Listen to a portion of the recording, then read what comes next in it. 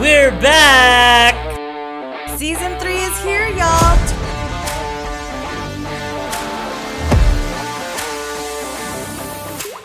Turning the page with your hosts, Jer and Jel. We're not relationship experts, and this isn't professional life advice. We're just two ordinary souls willing to share our extraordinary journey in the hope of inspiring and encouraging you.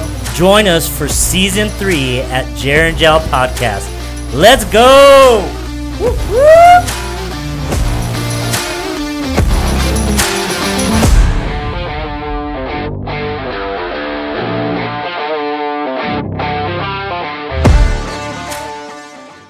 So we will talk about how to embrace change during difficult times and how to navigate all of the life unexpected crossroads that are ahead.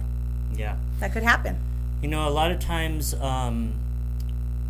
depending where our age, I guess where our age is and, like, when we're navigating through life, a lot of times we don't plan for death. We don't plan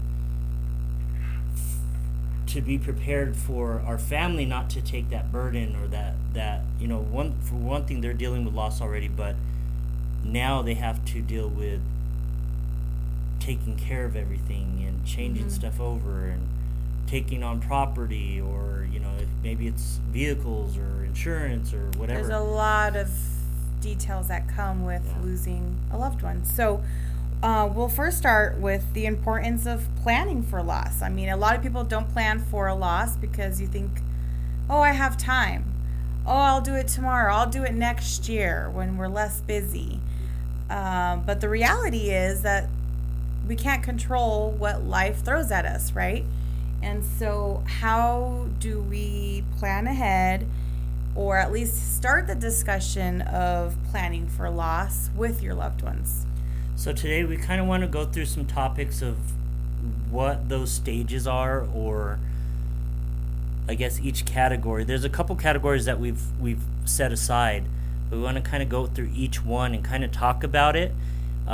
Go through the information. One thing is just to get you thinking about it, and you know, my wife has experienced this personally in her life, so this is going to be something that we'll be able to share and talk about, and I think it'll be beneficial. You know, a lot of times we think about these things. I think about it. My parents are getting older. They're not to the point where they're sick or having a bunch of issues, but you never know how long life lasts, or how long, you know, anything Tomorrow can happen, is not right?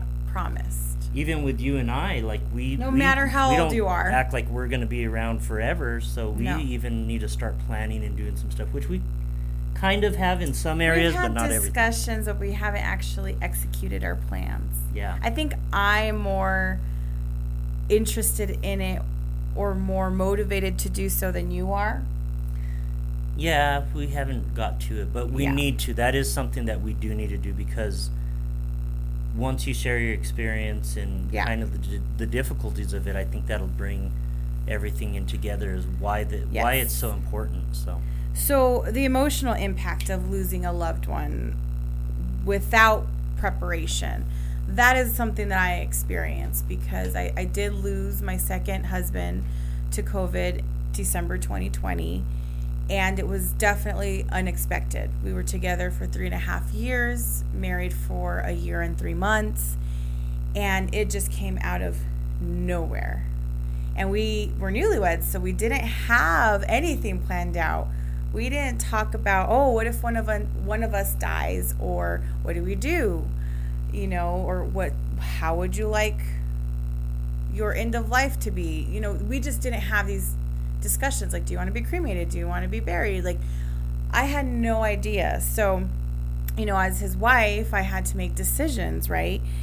It was a huge emotional impact. One, I'm already an emotional person, and two, it was all of my emotions, but also having to deal with making decisions, right? Because he was hospitalized and for 21 days, and 19 of the 21 days, he couldn't make his own decisions because he was intubated. So I, had to check in every day. I had to make choices. I I don't know. It really took a toll, and especially since it was so new for me, like this marriage, and I didn't know how to navigate everything, but I did the best I could. I prayed every day, and I sought counsel from people, counselors at church that I trusted. I would call them. You know, Chris had a friend that was a nurse, and he trusted her, and I would talk to her every day, every single day. You know, and she's like, if you're feeling this, you need to go in. And he was feeling out of breath and short of breath, so we went in. We didn't know it was going to take that long. Like, I thought it was going to be more like of an in and out, and I don't know. So the emotional impact, and without preparation, I think it would have been, in my opinion, a little bit easier to manage if we were prepared, if we had a plan in place, if I knew exactly what his wishes were. You know, I think that would have at least given me a little bit more peace of mind. Like, oh my gosh, I did everything he wanted. I did everything that we discussed. Yeah, I would be heartbroken, still sad, still emotional, but at least it would be a little easier, in my opinion. You just wouldn't be bearing so much, as far as you were already dealing with loss. You were already dealing with, you know, the impact of it, because there wasn't really any like preparation for it. It just came, and then after, now you're responsible for everything that comes up and happens. You know, you had some family that was around and stuff, but you still had to be the one that to go and do all this stuff, and that's a lot to carry. It's hard when you're already dealing with loss, and now well, I think the whole planning part, if there was a plan, having a plan and knowing that you fulfilled that plan for your loved one, it does make you have a more peaceful transition. I do believe that. I don't believe that my transition into widowhood was that peaceful. And there's a lot of questions, and I still sometimes question things, but I've learned that everything happens for a reason, and I can't continue to live my life in the past. One, that's not healthy, and two, Chris wouldn't have wanted me to do that. So I think discussing end-of-life wishes is huge, because it's not something that we did, but I knew that he would want to be here with us if he was 100% himself, right? Like, who would want to come back not 100% themselves mentally or physically? That's just the way he was. But I did call. I wasn't sure about like being cremated or being buried, because we never discussed that. So I called his son, and I was like, well, did you guys ever know or discuss what his wishes were? Because we never discussed this. And he said, whatever's cheapest, because my dad was cheap, which is so true. And I kind of chuckled. I was like, you're right. He would be like, don't be spending money on flowers for me. Like, no, don't, I don't need that. I'm not even there to see them. So, you know, so the cheapest route was cremation. Not being buried. I think that's more expensive. So we went that route, and, you know, it's all these decisions, like who's going to write the eulogy and who's going to make the slideshow, and planning the whole service. Like, what do you even want for your service? What songs do you want to be played? You know, and I feel like that part, the funeral service, is really more for your loved ones who are still here grieving. It's not, once you're dead, you don't care. It's like, do whatever is going to make you feel better. Like, going through this whole experience for me, I just having to go through all that planning, because I really didn't get to grieve until after the funeral was over.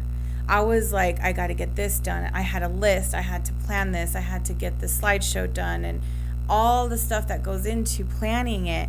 I didn't get to actually breathe and grieve till after it was all finished.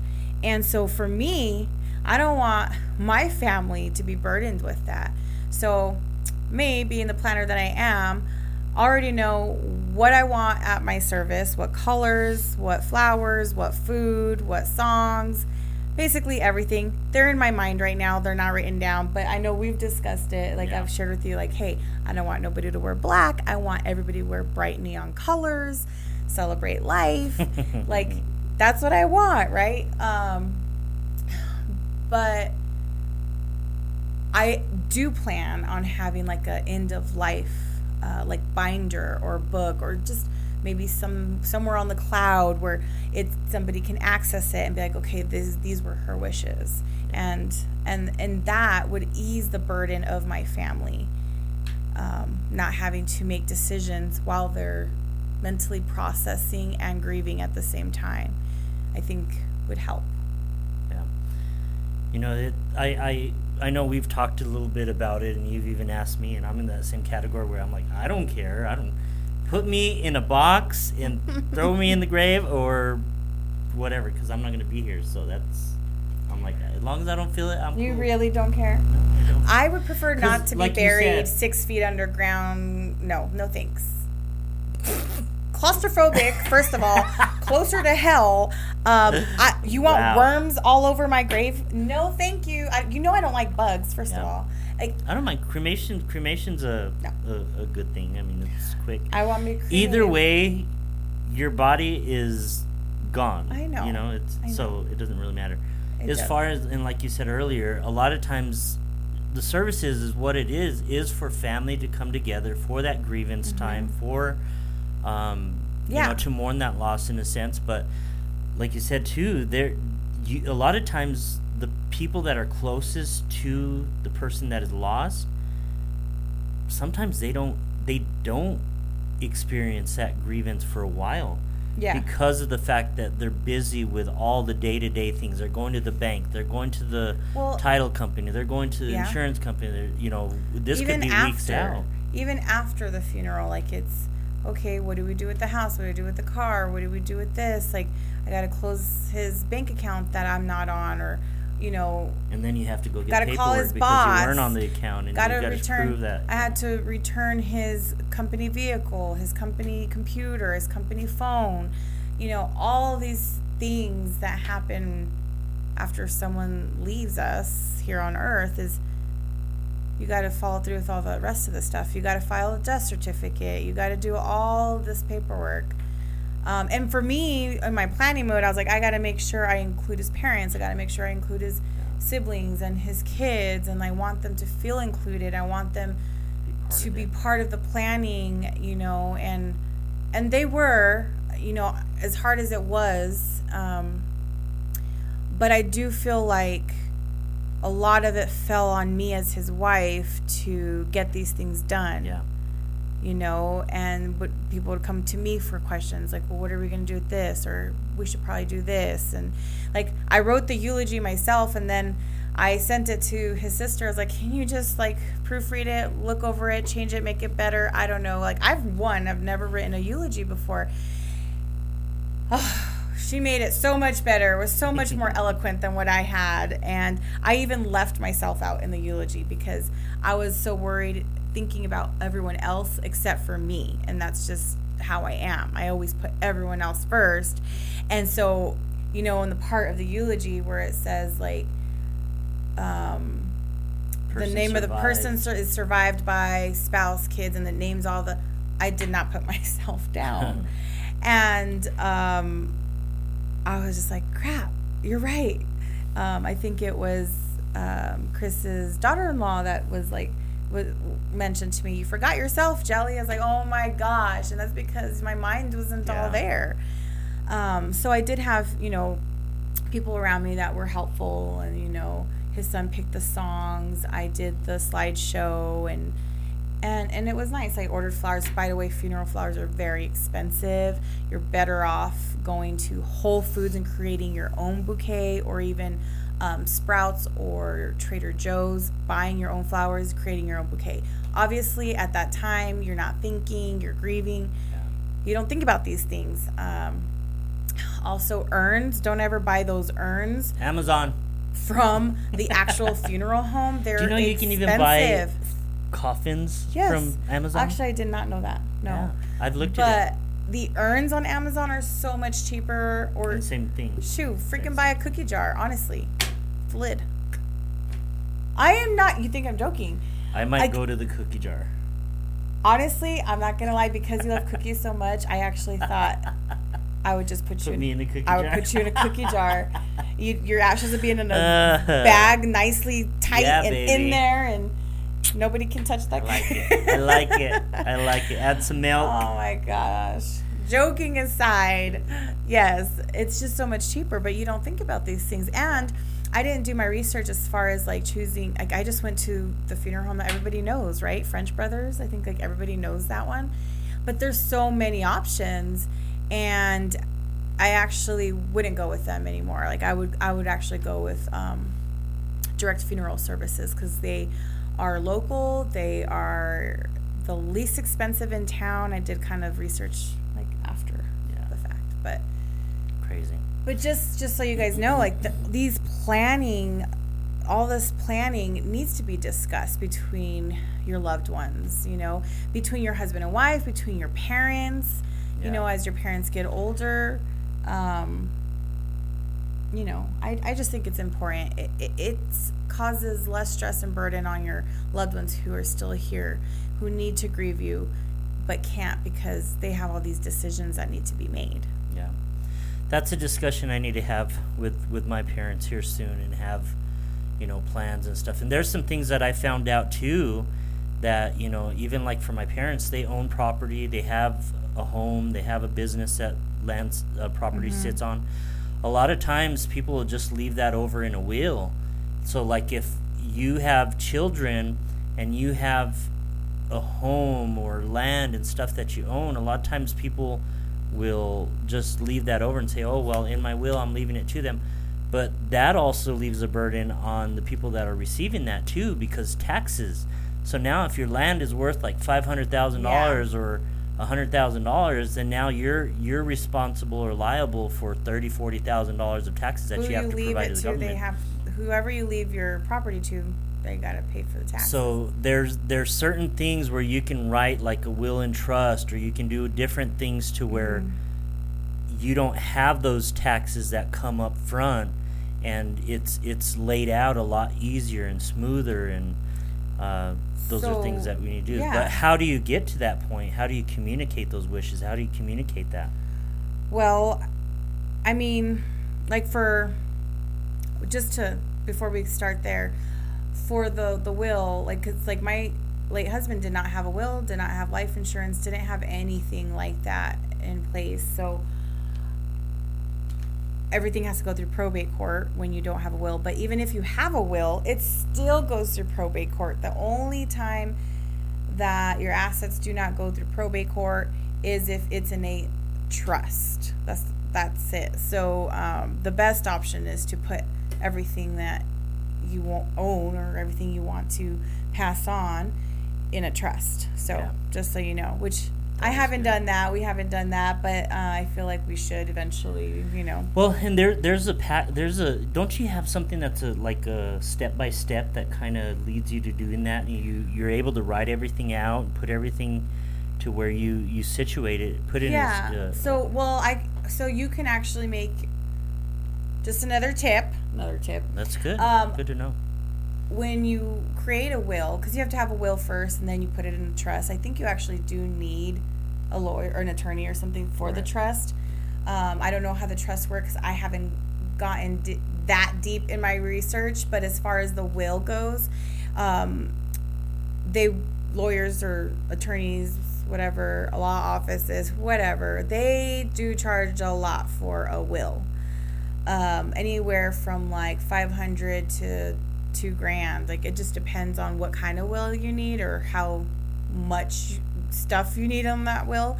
But I went to mamabearlegalforms.com and loved it, and I got a will through there. I think I only paid like $170 with taxes and everything. And you can edit it up to 6 months, and then of course if you need to update it, which wills should be updated, by the way, as life changes. And I found that the most economical way to do it, and also it's laid out and easy. You just fill out all the blanks, and then at the end they give you the whole document, and if you don't like it, you can go and edit it. It's awesome. I loved it so much. And now that we're married, I got to redo it because that was before you. But anyway, so how do you... And I have to get one. You do. Actually, when you're married, you can have a joint one. Oh, really? Yes. But I think that there should still be one separate as well. But anyway, so communicating in life wishes, how do you do that with your loved ones? Well, our tip here says encouraging open conversation with loved ones about their end of life preferences, which we kind of talked a little bit about. But talking to the people that are in your life, your husband, your wife, your children, your parents, and saying, when you pass or you die, what do you expect? Like, what would you want? Maybe they're going to say, I don't care. I don't know. I'm not going to be here like me. I don't care. But a lot of times you don't care, but I feel like you care a little bit. I really don't. Great. I wouldn't want people to spend money on flowers. I would rather say, give you gift cards to Amazon. And okay.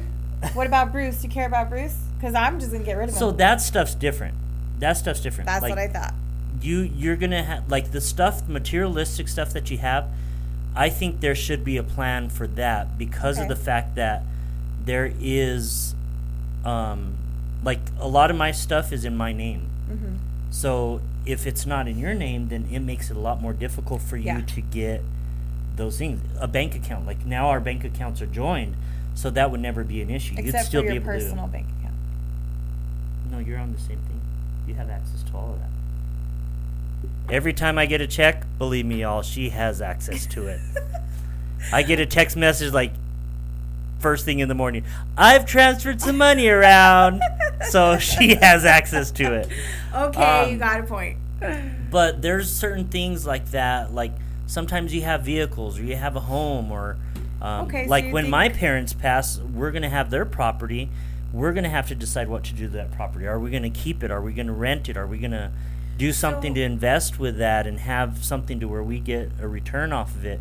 But then if I pass away, then that's something that's, So you're saying that there should be a plan for assets and what you own and personal things, but the service I don't care about. You don't really care about your end of life, like I don't care about service, the songs, all that stuff, because I know you would take care of that, and that would be completely fine. And everyone that's coming in for that, it's for the. It's kind of like when you have a wedding and a honeymoon.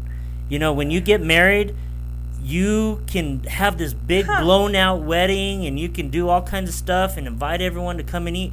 You're paying the bill for your event to make everyone come and eat, to feed them. Yes. Or you can spend that money on a vacation and go somewhere really nice. That's kind of like the way I see it. I can spend money on a funeral or... I get that, but your family's going to be grieving and making all these choices. No, I'll have videos telling them, don't cry. I'm not even here. You're going to make videos? You're going to make videos I'm going to make it right now. You know what? If you're watching this video, I'm no longer here. This might be 30 years from now, 50 years from now. And you know what? I'm in a good place. I'm fine.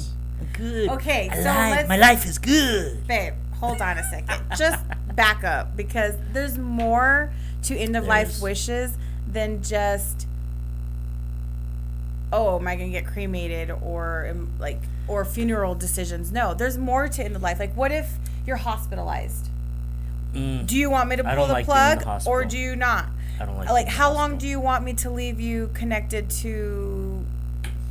If my life is right with Jesus and I'm dying and I'm going down that route where he may not come back from this at all, I'd say let it go. Okay, well, who determines if your life is right with Jesus? I'd play rock, scissors, papers and say, who's going to pull it? You, Christian, Elijah? That's not funny.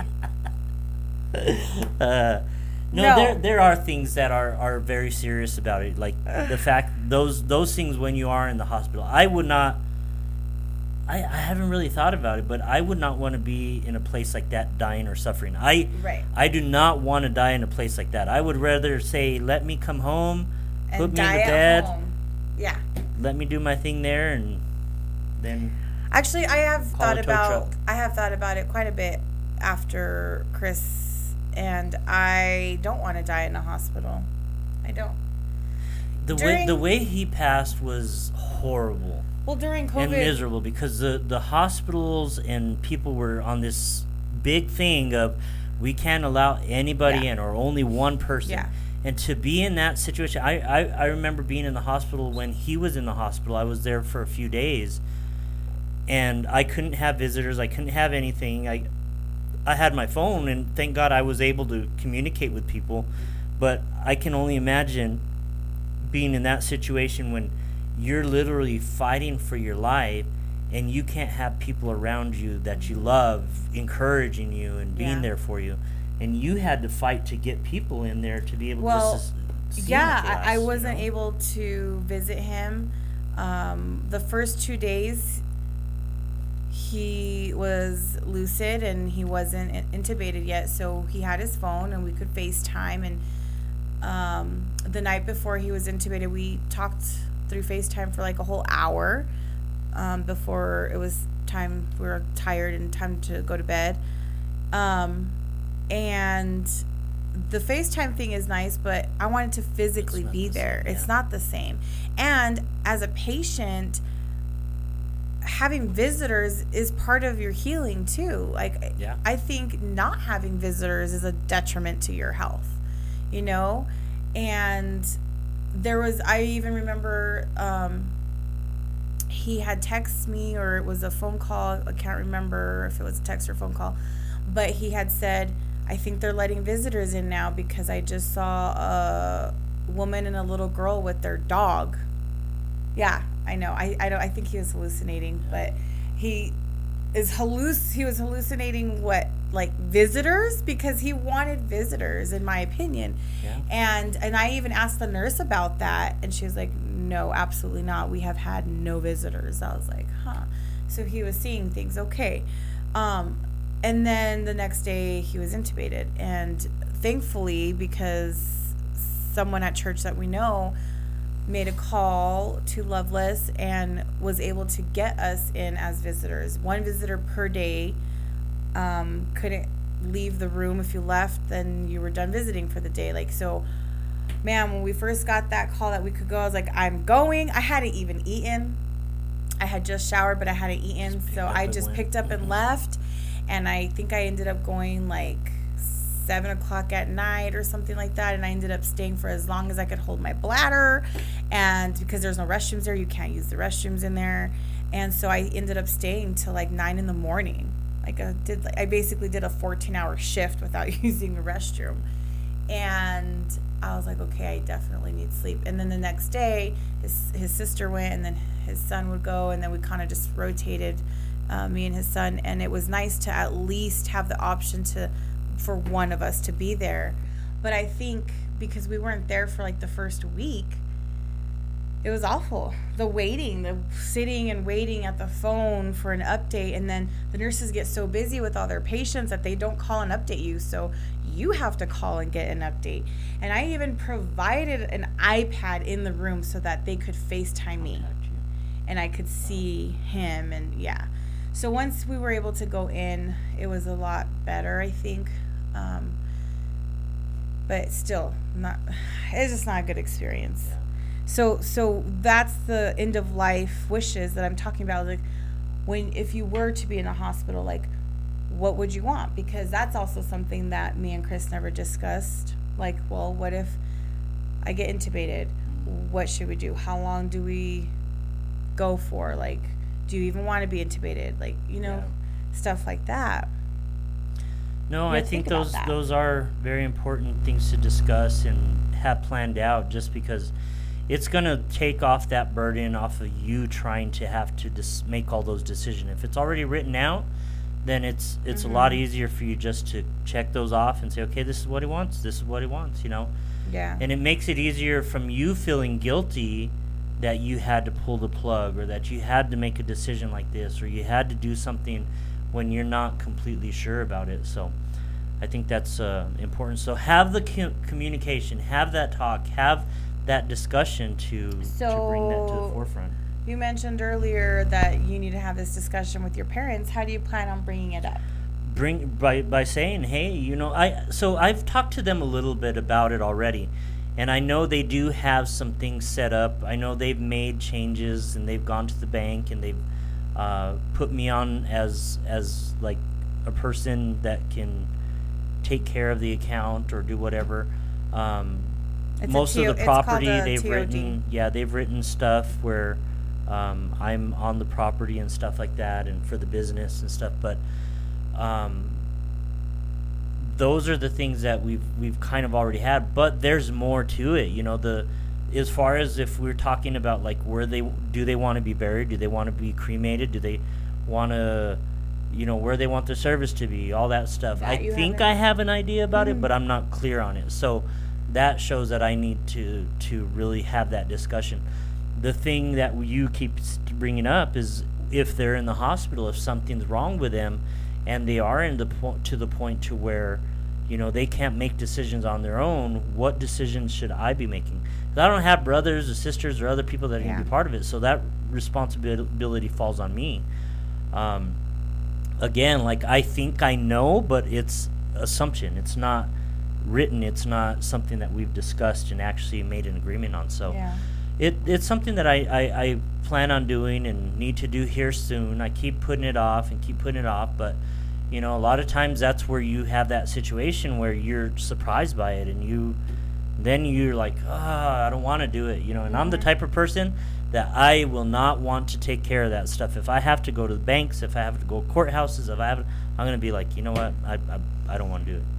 Especially when you're grieving. He does not like to do paperwork. He doesn't like to call into call centers. Nope. I mean, I have never seen him so frustrated ever till he had to call his credit card company. Yeah, I got in an argument with a guy, and I told him he was miserable at doing his job. Oh, my gosh. So I definitely do not see you handling things. No, but if you have things planned out and you're on those things, like if your name is on there, hey, my name is Jeremy Tafoya, my father passed away, my mother passed away, whatever, then they're like, oh, hello, Mr. Tafoya, how are you doing? So you're part of it. A lot of things. Like whenever I had to call, our homeowner's insurance, our car insurance, and transfer things into my name that were only in his name, it's like, okay, well, do you have a death certificate? Yes. Do you have the letter of his personal representative? Yes, because I was his personal representative, right? When there is nothing in place, you actually have to file a personal representative form and appoint someone. If they don't have somebody as an appointed personal representative, you got to appoint one. So I had to fill all that out. I mean, it's a lot of paperwork that a lot of people don't know has to happen. But I think if you have that prepared and you have that file, you have that folder, you know where it's at. And then when you do receive the death certificate, that goes in that file. That everything that you get goes in that file. And when you're ready to go to somewhere, you've got everything on hand to be able to do it. The other thing that I think of that a lot of people have to deal with is a lot of times family. Whenever a family goes through loss, a lot of times that's when family is not in the best part, and brothers and sisters and aunts and uncles and everyone's fighting and arguing, and materialistic things become it's horrible. It could be. I've never experienced it. I never believe I will because I'm the only child. But people come out and like, oh, well, what do I get? What do I get? And I actually didn't have to experience that, which is great. I mean, Chris's family is great. They're great people. And there wasn't even much, really anything to fight over, We just had the house, and he had his car. His car was already his son's, and the house we bought together. And it was in his name, but it was a house that we both chose together 4 days before we got married, actually. We closed on it. So,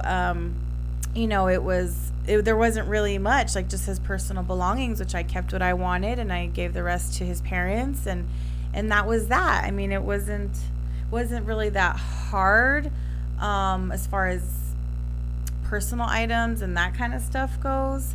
I mean, there was some other hard aspects, which we'll touch on a different episode because this episode is not about that. But other hard emotional aspects is what I'm trying to say. So yeah, I think that the whole managing financial affairs is definitely something that needs to be discussed as well. Not just your end of life wishes, but how do you want things to go down with your bank, with your house, with your car, Yeah. that kind of stuff. Well, those are important things to discuss. So we've communicating end of life wishes, managing financial affairs, Yeah. funeral and burial Understanding the arrangements. We kinda talked about importance that. of planning for loss, right? Yeah. And yeah, we kind of talked a little bit about funeral and burial arrangements as well. They're gonna ask you lots of questions like, do you want the body to be embalmed or not? Like, if you're gonna do cremation, you don't need to pay for embalming, and then if you're gonna do the burial, then yes, you want to preserve. Especially if you're gonna have a viewing. Do you have to do that? The embalming? Mm-hmm. I don't think you have to. No. I wouldn't want it. No? No. It involves needles and all kinds of stuff. Not. Yeah. I don't know what They it stick involves. a big old needle in you and pump all this fluid in you. Oh, you're gonna feel it?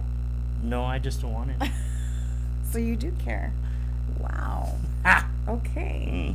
Yeah, Anyways. I think we're gonna have to have a further discussion because we've discussed these things like more at surface level. We haven't gone deep down as to like, hey, this is the plan. Yeah. But yeah. The last topic I know that's always a toss up in the air because of the fact that people deal with grief in a different way. So what I'm talking about is coping with grief and loss. Yeah.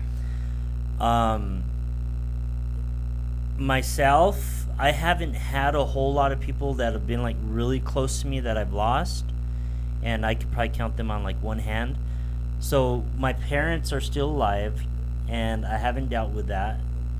Thank God that hasn't happened. I hope it doesn't happen for another 20 years or more.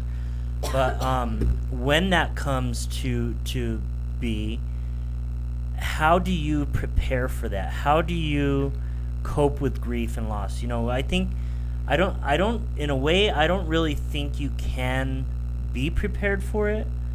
But I think if you, in your mind and in your beliefs, if you are at peace with things, it makes the grief and loss a little bit easier. Am I right on that? Yeah, Or is that not I will true? say.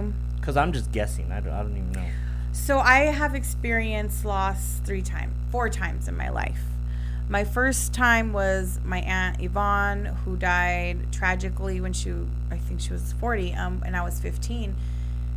And we were really close. She was my favorite aunt. Every time I was in Alamogordo, we'd spend a lot of time together.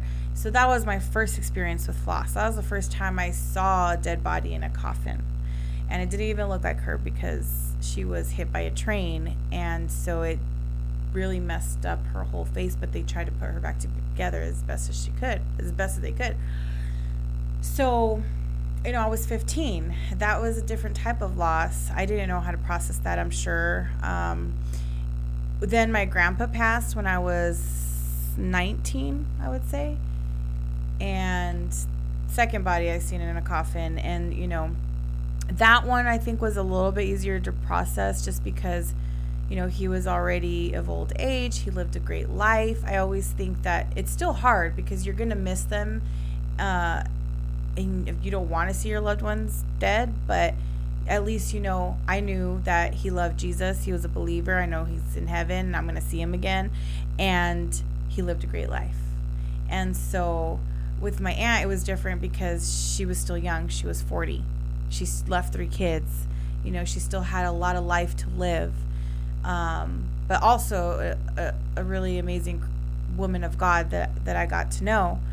And then my third loss was Chris, my late husband.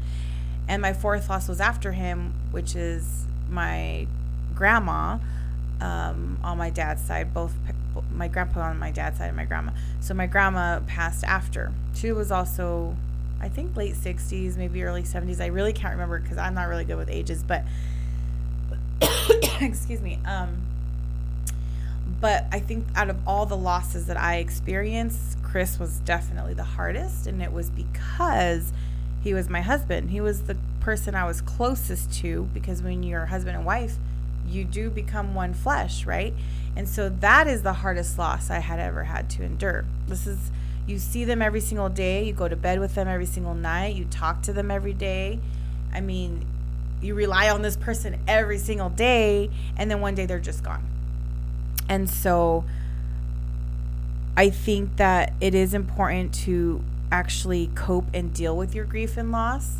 One of the things that I had mentioned earlier was that I didn't get to really grieve until after the funeral, right? Like I did the night that he passed. I came home, and I came home by myself. I had nobody to come home with me. I think my mom tried to come comfort me and be here. I didn't want her here. I didn't want anybody, really. I didn't want anybody to come comfort me. I just wanted to be alone and cry in my bed alone. And it was Chris's cousin who actually called me as I was driving home from the hospital, left me a voicemail. And I still have the voicemail on my phone to this day, and I listen to it sometimes. I have a lot of voicemails I still listen to. And then I did end up calling her when I got home. And that was comforting because she has also gone through loss herself, losing her son, which is a whole different type of grief, I think. I do think that grief is different for the types of relationships that we lose, like grief of losing a husband or losing a child or losing a parent. You can't compare them. Yes, there's similarities, but the grief is definitely different depending on the relationship. Yeah. And I think it's also important to find people that you can talk to and not just bottle it all up. So like I did go to counseling every month, probably like once a week. And then I brought it down to like once a month until I felt better, I guess. I don't know. You did that for quite a while. I did it for quite a while, yeah. And then I also started working out and using that as an outlet. Yeah. Just to all that pent up energy and pent up like emotion. Like I started working out, and I would work out hard, and I'd be so pissed off working out. I was like, ugh, like I'd punching bags, or I'll just do whatever the workout was. I would throw all of my anger into that workout, and that seemed to have helped me. I never actually went to like one of the grieving and loss classes that they offer at church. I got invited to them. I never actually went. I don't know why. I think it's because the one-on-one counseling was helping me, and I really didn't feel like being around a bunch of criers. Honestly, because I just, when one cries, then everybody starts crying. I don't know. I just, no. But I will tell you that part of grieving, there's different stages. You get angry, right? I didn't pray for like a couple months, yelled at God, and then I went through anxiety. Like I would be driving, and this is so dangerous, but I'd be driving, and all of a sudden uncontrollable tears and crying out of my eyes while I'm driving, and I was like having a hard time breathing, and I couldn't see the road, but I kept driving. And this happened at least 3 or 4 times, and I couldn't control it. I just couldn't stop it. And as months went by, that kind of anxiety stopped coming up, which was great. But I'd get pissed off over everything. Like I never had to do the backyard, and then I had to do the backyard and pick up the leaves and do all this stuff, and then I'd be mad at Chris, and I'd be yelling at him, and I'd be like, you should be here, you should be doing this, I shouldn't be doing this. Stuff like that. I'd have conversations with myself, conversations with Chris, conversations with God, and it's just, there's a lot that goes into how you cope and deal with grief and loss, and there's no right or wrong way. It's whatever works for you. And I think a lot of people don't get that. For me, after 2 months, I could not stand looking at his clothes in my closet anymore because it was depressing. It was sad. I kept going in the closet, crying into his clothes and smelling them. I didn't want to do that anymore. I Carter was still here, my son, I still had purpose, and I still had something to live for, no matter how sad I was. So I knew that I had to do something. So I just, out of sight, out of mind, and moved it into a different room in the house and stuff like that. It's your timing, and you do what works for you in your timing. And that is what I learned. And it doesn't matter what other people think, what other people will say, or their opinions. It doesn't matter, because they are not living your life. You have to live your life. You have to wake up every day and live and see all the things. You got to see pictures on the wall. You got to, all this stuff. And so you have to do whatever is going to help you grieve better. And that's what I did. Even though I was still a little bit worried, like, oh my gosh, what are they going to say? What are they going to do? It was in the back of my mind. But at the end of the day, I have to take care of my mental health and my physical health. And I have to also be an example to my son at the same time, which I didn't make the best choices either, because, part of my grieving was also drinking, right? I did go through a little phase where I did overdrink, and it's because I wanted to let all my emotion of it, but I got past it, and I went to counseling still, and I still served in church, even though I didn't feel like serving God. I'm like, okay, here I am. I'm serving. Don't want to, but I'm here. And I am so grateful that I did, because it got me through it. So anyways, long answer, but I think putting people around you that you can trust and that are going to speak into your life and help you navigate through that is important. Yeah. And then, like you said, everybody copes in their own way. There's some people that will hold on to everything and keep rooms the way they were and do all this stuff. And some people aren't like that. They want to keep everything as is, like they never left, and that's okay. I'm just not one of those people. However's going to help you get through it, So. Yeah, I mean, there's a few voicemails from him I still listen to every year. There's, certain things I still do because of him. There's and little I think quirks. That's important, because you can still honor the life of someone that's no longer here by celebrating their life through things that they've done or things that you've done with them. Yes. I know there's a recipe that you like that he used to like. Those things are ways to keep memories, because in a sense you're never going to forget that person in your life. You're never going to forget what they did, what they brought, who they were. But there's things that you can celebrate that. Yeah. And don't ever feel bad about celebrating those times, because those are important. There's times that are cherished and are very important to you, and keep those. I have 3 recipes that I will always cook now. So it's chicken salad, chicken noodle soup, and for Thanksgiving it's the sweet potato souffle. Those are the 3, and I will forever have them. There's just little things. I always put pepper in my ketchup now because he taught me that, or just little things that I will, when I do them, it reminds me of him. And sometimes I'll look up and see, that's see what I did. Yeah, and awesome. And it's just because somebody decides to move forward with their life or get rid of their clothes sooner than people expect or stuff like that, it doesn't mean that you don't love them or you didn't love them enough or that you're not going to miss them or that you still don't think about them or miss them, because that is absolutely completely wrong, because I think about him more often than not. And I actually am really appreciative to have someone by my side that understands that and that allows me to bring him up if I want to, or share some memory that I had of him, right? Yeah. That's because sometimes I'll have a memory randomly in the kitchen or something. I'm like, oh, I remember when he used this and we got in a fight, or this I didn't like, or I think the most recent one was that potato peeler that he loves so much. I was like, I do not love this, but it was rusted and he still thought it was the best potato peeler. But stuff like that, and it's okay. And so I'm just really grateful for you that you allow me to express myself and just be me and share that with you. Yeah, we've heard some stories of other